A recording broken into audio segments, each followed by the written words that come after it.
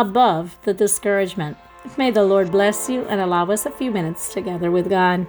Jeremiah 20:11 says, "But the Lord is with me like a powerful one who causes fear. So those who make it hard for me will fall and not have power over me. They will be put to much shame because their plans have not gone well. Their shame will last forever and will not be forgotten." Discouragement is a part of life. Discouragement comes often when you do the right thing but experience bad results. You work hard, but you don't make the progress. You show up at work every day, giving it your all, but you don't get the raise or the promotion. You feel unseen. You spend time with your child, going out of your way to parent the best way you know how, but they rebel. Discouragement eats a hole in our hearts, makes us want to quit saying things we shouldn't say, shaking our fist at God. Have you ever felt so discouraged and concerned about so many things?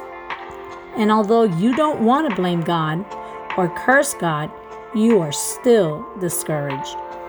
In today's text, it clearly shows us how Jeremiah felt. God called him to speak a harsh message to his people. He obeyed. But instead of praises, he was arrested, beaten, and they threw him in jail, locking him in stocks so that his body was twisted. He must have been in agony. Clearly, he was in deep distress.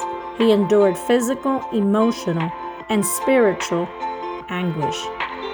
Imagine he walked into deep despair, all for doing God's will. We find the highs and lows of human emotions, grief and joy, despair and delight, confusion and praise. We need to be reminded that even a faithful servant of God can become discouraged, but we must rise above the discouragement. Here's how. Be honest. Tell God how you feel. We know that God does not mislead us or trick us. God wants us to talk to Him.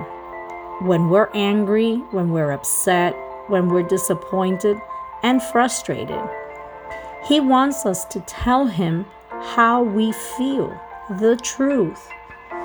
There's enough dishonesty that goes on in relationships. We don't need that with God. He wants you to pour out your heart to Him. He wants you to express what is in your heart, holding nothing back when you pray.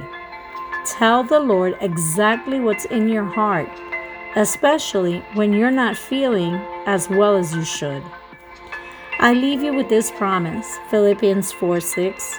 "In nothing be anxious, but in everything by prayer and supplication with thanksgiving, let your requests be known to God." Have a blessed day, and remember, stop looking at your discouragement inward, to your problems, your frustrations, your situations.